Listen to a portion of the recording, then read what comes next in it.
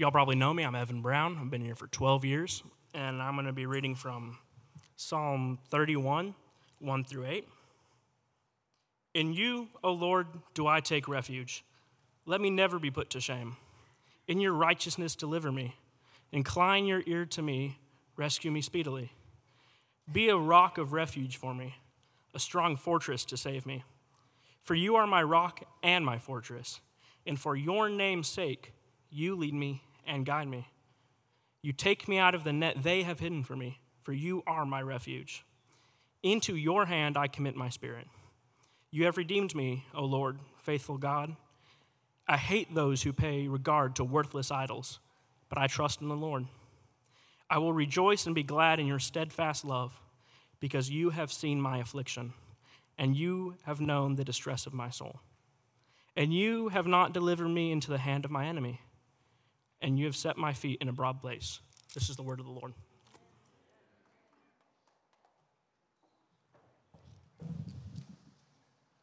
Seated. Give us just a moment here. You got a new guitar. Huh? Oh. Joking with Matt there. I was like, man, you got a new guitar there, Paul, Matt? And he's like, well, no, that's Paul's right now. So that must mean your guitar's on the fritz or something, huh, Matt? Yeah. You just wanted a different guitar. Those creative types, they always want the... Good morning, everybody. What a great time of singing of a song. Isn't it ironic that this week, for me, I guess ironic in the sense that this week is 4th of July, when we realize and declare and thank God for our independence. And yet this morning, just by the grace of God, He's led me to Psalm 31. And where, if you will, take your Bibles, you can turn there. We're going to be in Psalm 31 for 3 weeks, actually. It's an amazing psalm. And of this week, when we're remembering our independence as a nation, this psalm is a psalm that reminds us of the God that we serve. That there's a declaration whereby we serve Him, and it is Him that we serve. He is our refuge. He is our strength. He is our rock. He is our foundation. It is God that we worship. It is God that we serve. And it's a real challenge that as we walk into these Psalms, that we begin to understand. In fact, we find that oftentimes in the Psalms, we kind of identify with them. We identify with them because they speak from where we're at, the difficulties of life, the struggles of life. And at the same time, we find these declarations of faith, these declarations of who God is, and how even though everything around us might be sinking around us, yet we find ourselves on solid rock because it is in you, O Lord, and you alone that I trust. And that's really going to be our series over the next 3 weeks, is that we find in the midst of our difficulties and the struggles of this world, that it is God that we trust. When we talk about the theme of Psalm 31, it's really a deep personal trust in God in the times of difficulty. And you know, that's when it matters the most. When the world is pressing in, when the struggles begin to pile up, who do you turn to? It's easy to believe God when everything's kind of going the right way, but when things are starting to go wrong and they start to go other way, do you begin to doubt God? Do you begin to buy into the narrative of this world, of our culture? And when they start adding up, when we're tempted to doubt, when we get discouraged, when we are shedding those tears of despair and uncertainty, what happens then? Who do you trust? Where do you go? Who do you rely on? Where do you find faith then? In Psalm 31, it addresses this. It kind of speaks to this. It tells us of God and of David, who's going through tremendous struggles and difficulties. And yet in the midst of it, he says, oh God, you are the one I trust. In you I trust. It's you that I have my faith in. I take my refuge in you. There's nowhere else to go. And so I pray this morning that as we begin this series and over the next few weeks, that as you get up in the mornings and you put your feet on the floor, and as you stand up, you go, God is my refuge. It's in him and him alone whom I trust. I pray that Spirit would move in your hearts today and speak to you as he has to me, even as I was standing there singing. There was a moment there I was just like, God, who am I to speak of your greatness and of your worth and how worthy you are, that all of us would have a heart and a thirst and a longing to know you and know you personally, and to genuinely say, it's in you, oh God, you alone that I trust. Let's pray. Father God, this morning I just pray that as we walk into this psalm and as you speak to our hearts, as you speak to us today, that Father, we would have hearts that are ready to hear. That Father, we would put away those things that seem to lure us away, to begin to distract us from who you are and who we are in Christ. And that Father, today, that as we open your text, that Father, you would speak to us in a profound way, that we would remember that it is in you and you alone, oh God, that we trust. I have nothing else. When the ends of my days come, oh God, it's not going to be what I've accomplished. It's going to be simply that I knew my God. I trusted in you. And that, Father, we've seen many who've gone before us, countless who have come through their days, and Father, who commit themselves to you, who trust you. And may, Father, this morning, as we open your word, that you would move our hearts and you would remind us of these truths. And that, Father, in the midst of the activities of our lives and our jobs and our families and all of the things that we do, that, Father, we would remember that the thing that we trust is you. It's in you, oh God. So speak to us. Go past all of my own iniquities and my own sins, my own shortcomings and inabilities, that, Father, you would speak to us that we might, as your people, grow in Christ. It's in Jesus' name we pray. Amen. In Psalm 31, in verses 1 through 8, and that's what we'll be looking at for our text today, I think there's about 4 reasons that David goes through about why or how we can trust our God. The first one we see in verses 1 and 2, where David says, I trust that the Lord is my refuge. Look, if you will, in verses 1 and 2. In you, O Lord, do I take refuge. Let that rest. In you, O Lord, I take refuge. Is there anyone else? Is there anyone else that I can rest in? Is there anything else that I could put my faith and my trust? David goes on and he says, let me never be put to shame. In your righteousness, deliver me. Incline, verse 2, incline your ear to me. Rescue me speedily. Be a rock of refuge to me, a strong fortress to save me.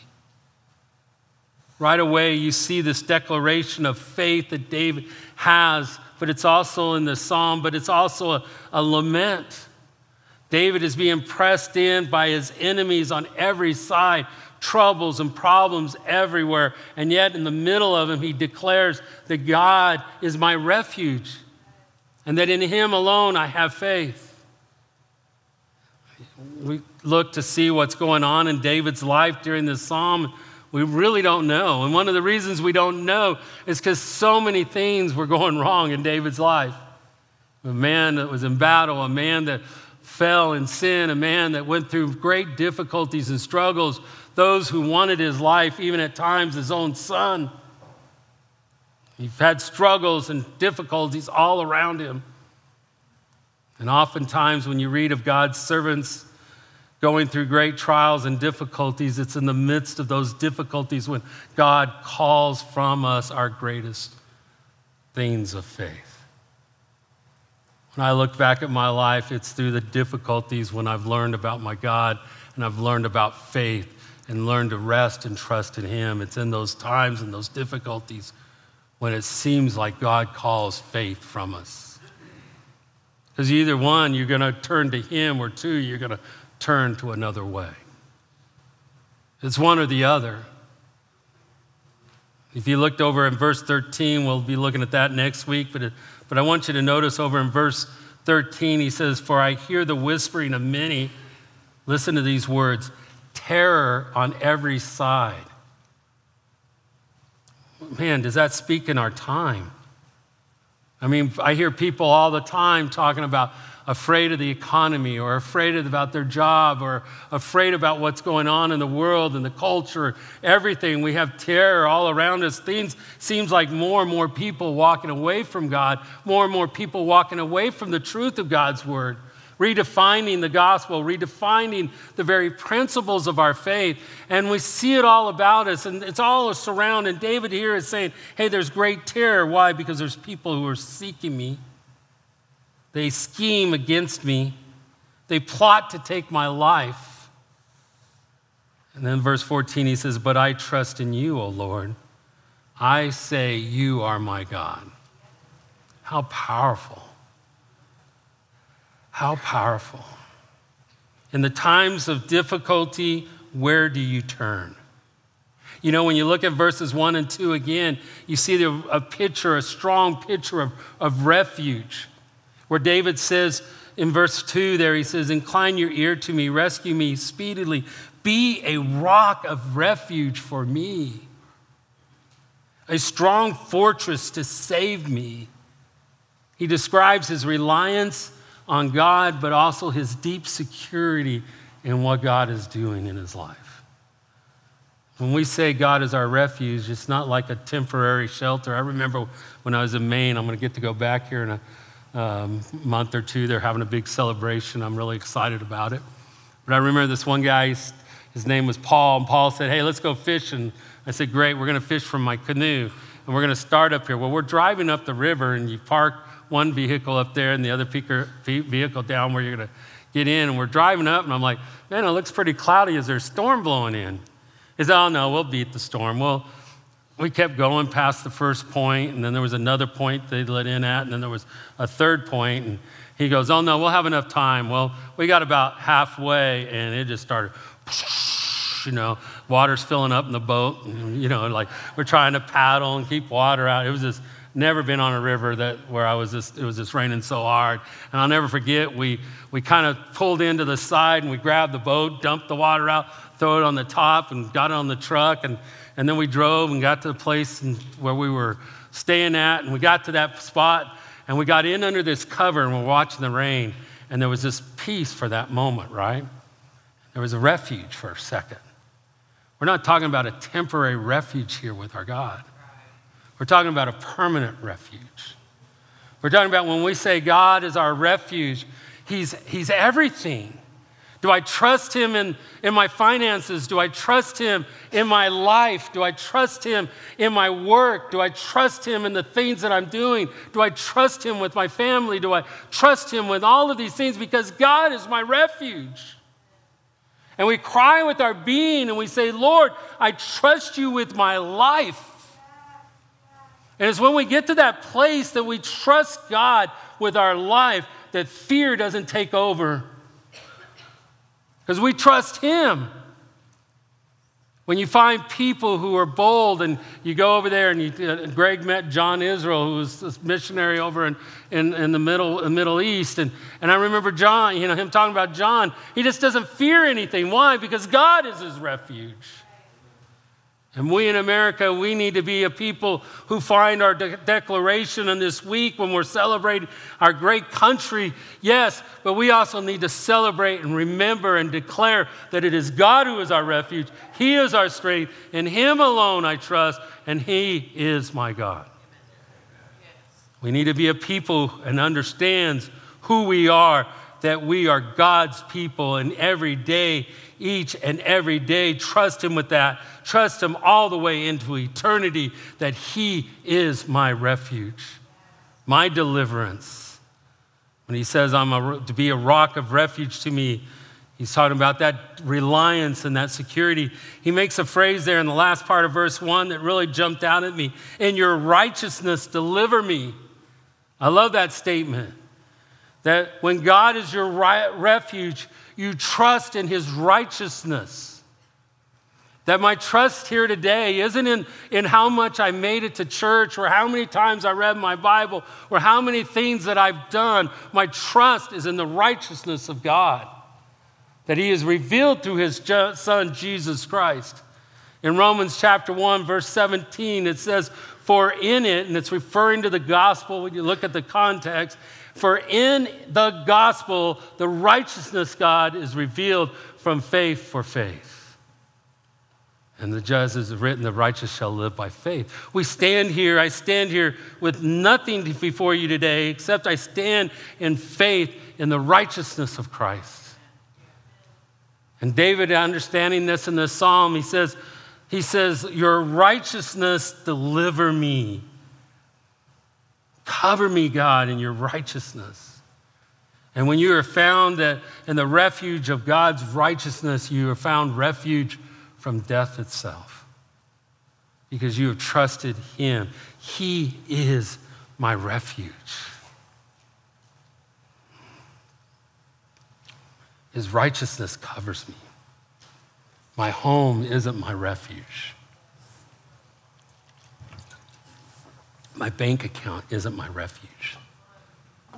My family isn't my refuge. My job isn't my refuge. Discovering myself isn't my refuge. My refuge is the Lord Almighty. From everlasting to everlasting, the King of Kings, the Lord of Lords, there is none like him, for he alone is God, and in him I take refuge. I trust in the Lord, my God. God is my refuge. It's how we endure this life, because we know that he is our deliverer. In verses 3 and 4, I think he gives us another reason why we trust. David talks here about him being able to trust him, trust God as my guide. I trust you, Lord, as my guide. Look at verses 3 and 4. He kind of repeats verses 1 and 2 a little bit, but notice. He says, for you are my rock and my fortress. For your name's sake, you lead me and guide me. You take me out of the net that they have set for me or hidden for me, for you are my refuge. David builds up here and he understands the refuge of God. When you look back in the days of David, when they built a refuge or they built a fort, it was based on the wall, how thick the wall was. The thicker the wall and the taller the wall, the more of a fortress that they were in, the more protected, the more safe they were. And here's this picture that God is our refuge. And you know what? His walls can't be destroyed.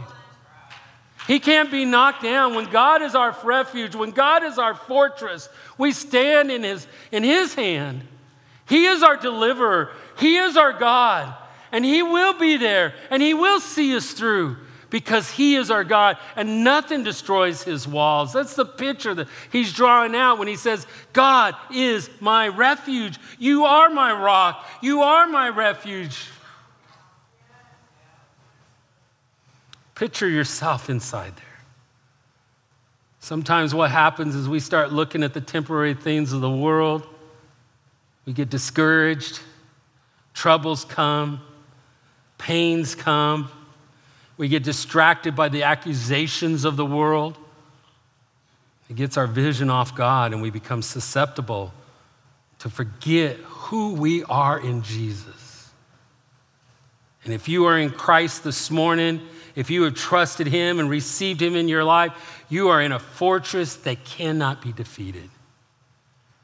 Standing in the righteousness of God. I've read the end. I know what's coming. Our God is victorious, and he is our refuge. In fact, when you look at verse 4, and when you read it, it says, take me out of the net they have hidden for me. for you are my refuge. This picture is like of a hunter who's pursuing his prey and setting up traps, setting up these ways to catch these animals, right? So it's the same picture. David is talking about those that are pursuing him, his enemies, his adversary. Can we be clear this morning? We have an adversary, and we have an adversary that is seeking after God's people. We know from the Gospel of John that he seeks to kill and to steal and to destroy.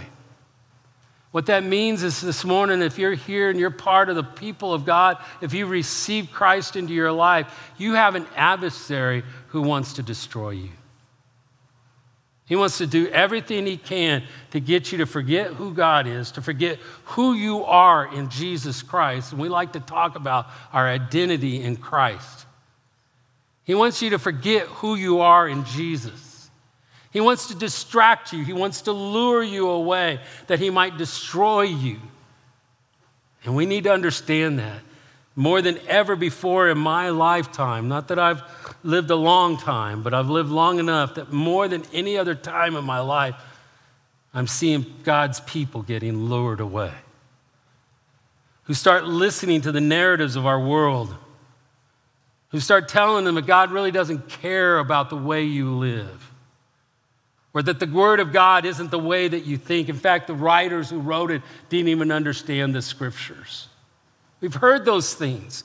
And people in the church and God's people are beginning to believe those things, and they're being lured away. God forbid at NBC.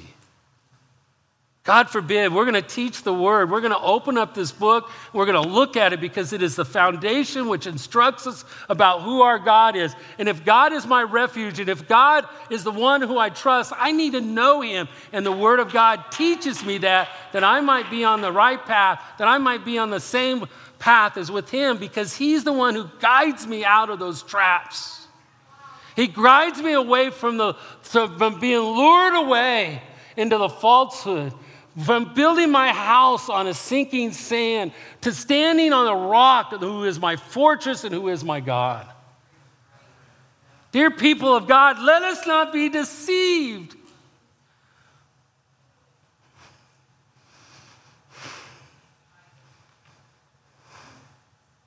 Let's understand the battle that we're in, and if we do not trust him, we will be led astray.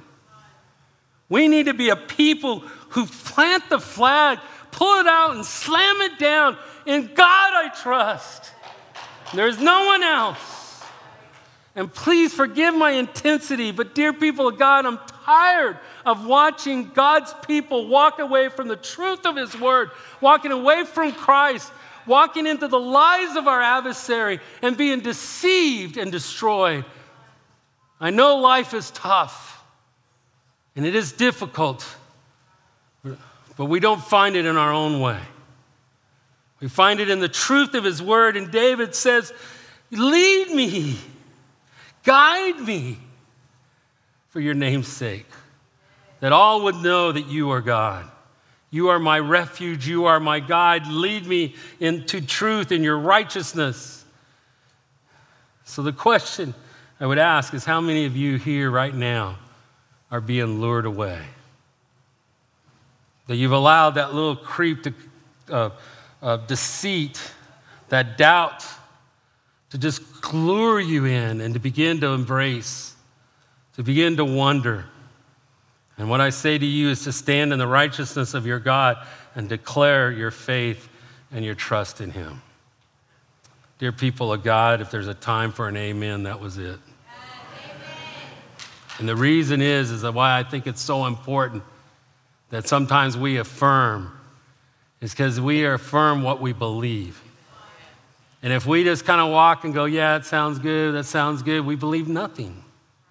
And there's a time for us as a God's people to understand the God that we serve and declare it to be true. And when we say amen, we're just simply saying, I agree. It is true. It is true.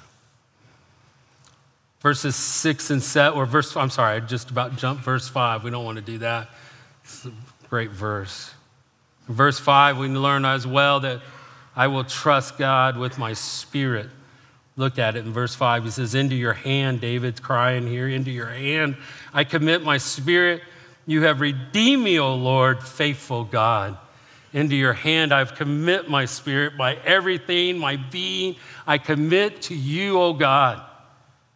So many times in life, we kind of go about life, and the way that we go about life is when we need God, we need him. When we don't need God, we don't need him.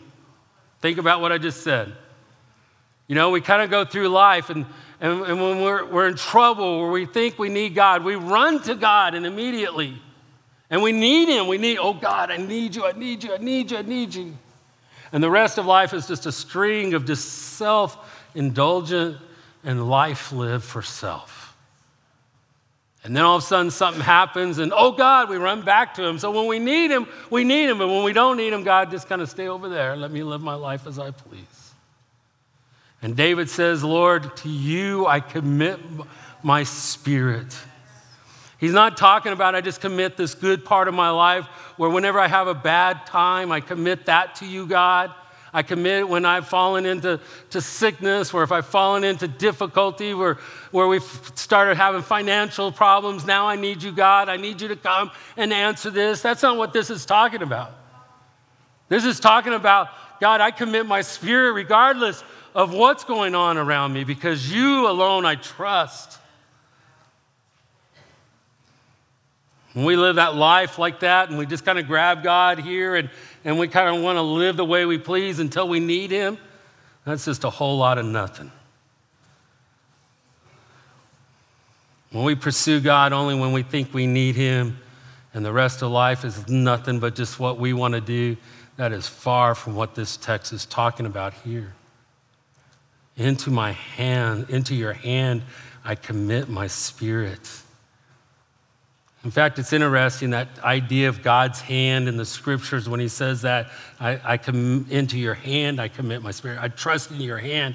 121 times in scriptures is the hand of God referred to. 121 times, can you believe that? So I want to show a few of them here. In Isaiah 40, verse 12, there it says, who has measured the waters in the hollow of his hand? Have you ever done that with water? You scoop it up and there's just, you can't hold a whole lot, but you just kind of scoop it up. Here's the picture of God just scooping up all the waters. Who has measured them?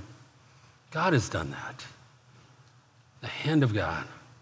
In Psalm 95, it says, in verse 5, it says, the sea is his, for he made it, and his hands formed the dry land.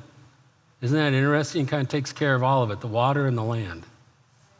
He has formed it. That's 2 verses. We only got 119 more to go. Isaiah 64, verse 8 says, but now, O Lord, you are our Father. We are the clay, and you are our potter. We are all the what? The work of your hand. We are the work of your hand. In other words, man, you covered land and sea. You've covered who's crafted, who's made. Job 12, verse 10 says, in his hand is the life of everything living, or every living thing, and the breath of all mankind. Kind of sums it up. And that is a hand I am willing to give my life to. The hand that holds onto me, the hand that keeps me. Do you believe in Jesus? Then commit your spirit to him. All of you, into the unstoppable, all-powerful, unconditional, loving hand of God. It's part of the grace of God in your life. Commit all of you. Remember Jesus on the cross? Remember what he said? Father, into your hands I commit my spirit. And he breathed his last words. Remember Stephen in Acts? He's getting stoned for preaching the truth. And he says, Lord Jesus, as he's about to pass, Lord Jesus, receive my spirit. All of me. Throughout history, many of God's people who have gone before us in great trial cried out, into your hands I commit my spirit. All of me. Because you are my God, and I trust you.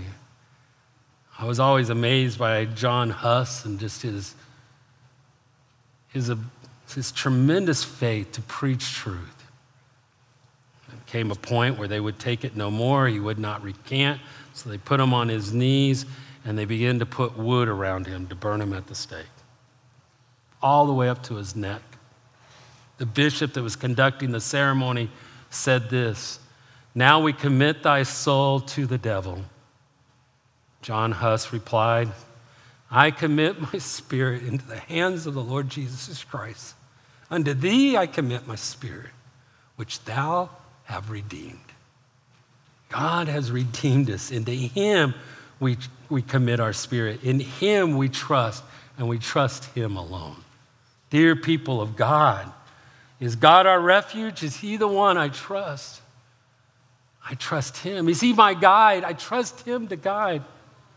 Is he the one in which I commit my spirit, my soul, my everything? I trust him. In verses 6 through 8, he gives us again another reason why we trust God. We trust him because he loves us personally. Think about this. This is powerful. I hope I can get through this. In verse 6, he says, I hate those who pay regard to worthless idols, but I trust in the Lord.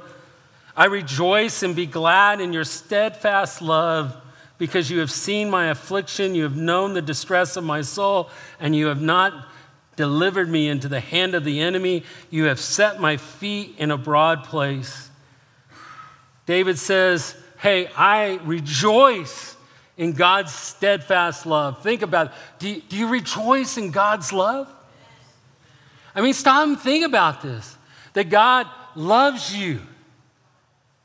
And David says, I rejoice not just in your love, but your steadfast love. And why does David rejoice? I think you just kind of follow the you haves here in the text. Not what I'm saying, just look what it says. He says, because you have seen my affliction. I rejoice in your love because you're not a distant God. Yes, you're high and you're lifted up, and there's none like you, full of majesty and glory, and yet at the same time, you're with me. You see our affliction. God sees your affliction, your troubles, your difficulties.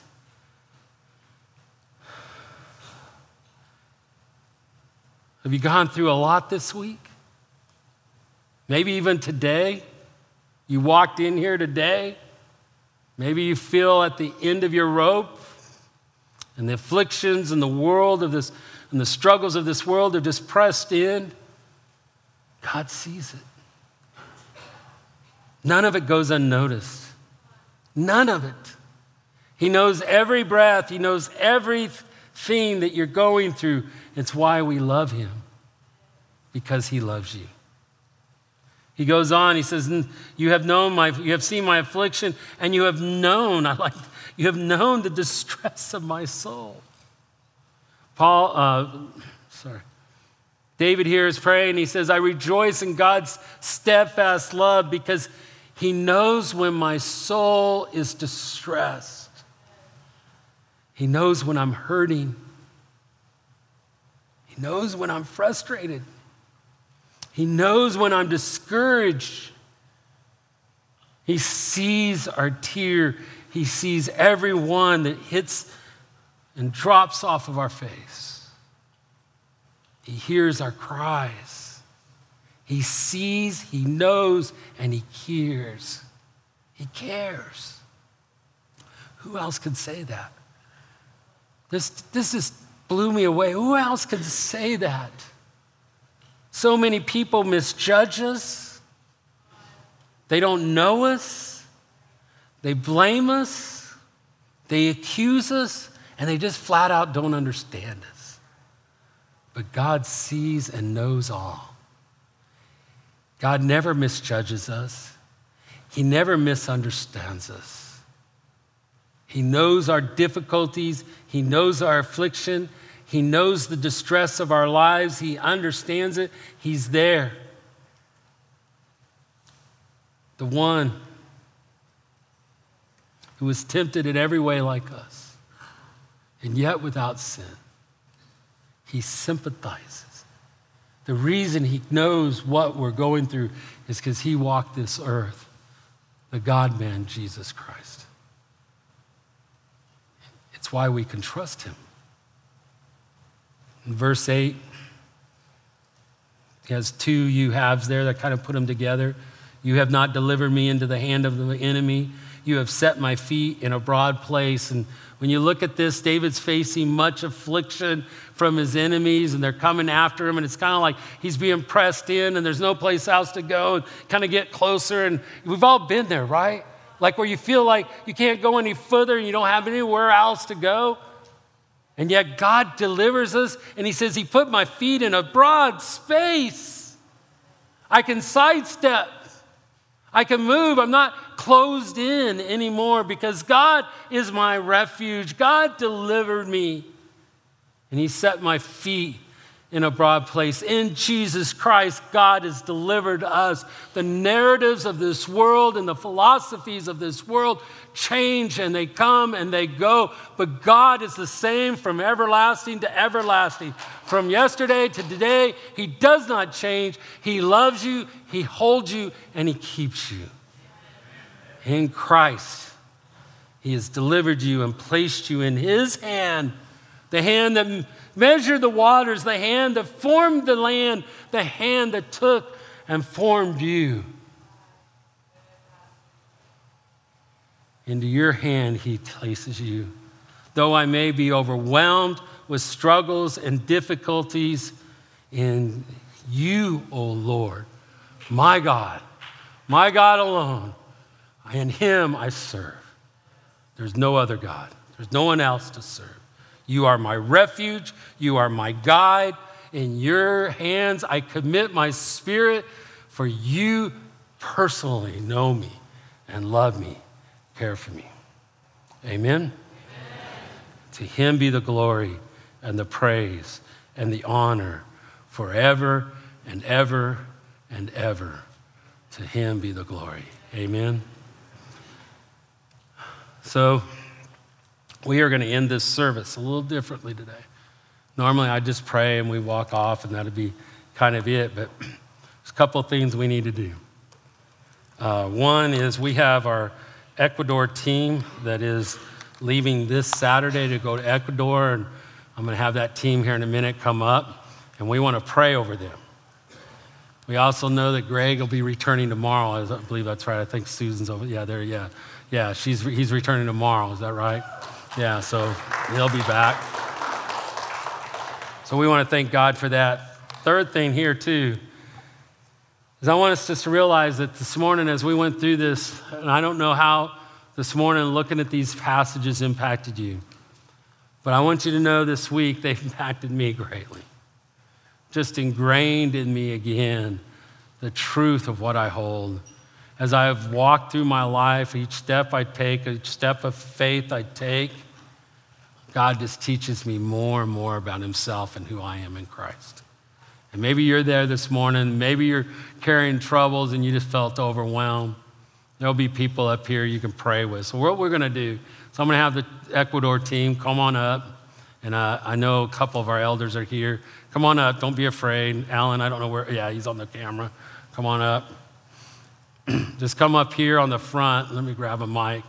Turn this mic on if you would. And have them come up.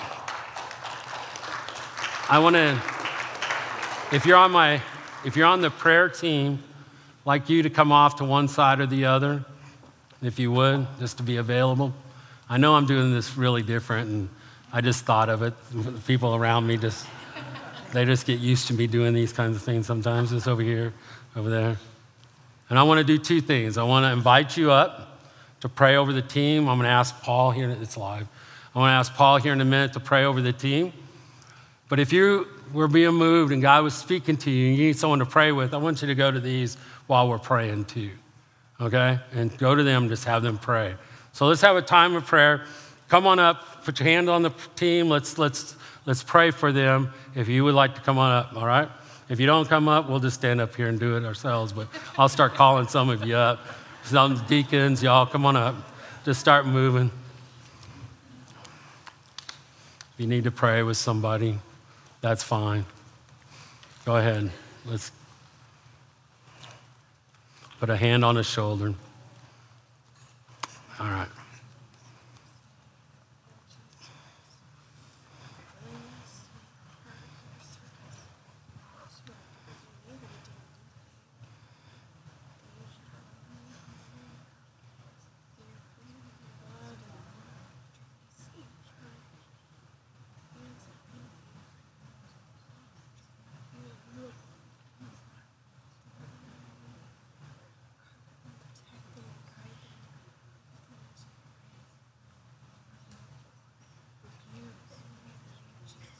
Our Heavenly Father, we just entrust this group into your care, Father. Yes. We pray that you would give them travel mercies, that you would give them safe passage, Father. And Father, as in them heading to an area, Father, that is just largely unreached. Ecuador is not always a poor country, but where they're headed to, Highland Chimborazo, is an area, Father, that's destitute. It's an area, Father, that is full of politics, full of oppression, and full of Satan, Father.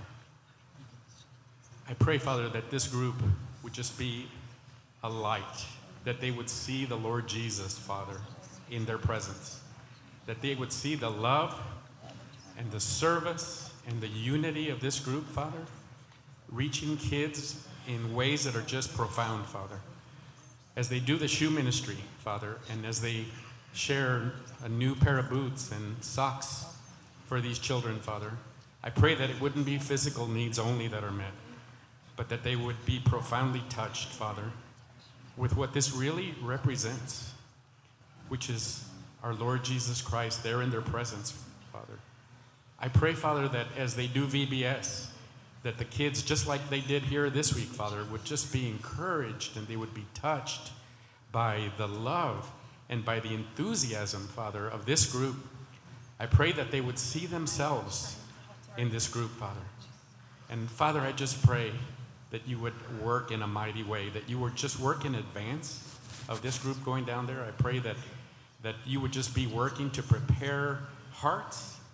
And I pray, Father, that this group would come back never the same again, Father, for the opportunity to be your hands and feet. This we pray in our Lord Jesus' name. Amen. Amen. Amen. It's my life. All right, folks. You don't have to run off real quick. Go ahead. If you want to come up, encourage them, please do that. If you need to pray with somebody, we have our folks that like to pray. And better quit swinging my arms. I'll hit somebody. Hey, is our God good? Amen. Amen. I pray that you go out this week and that you're encouraged in the truth of God's word about who he is and who you are in Christ. To him be the glory. Thank you, guys.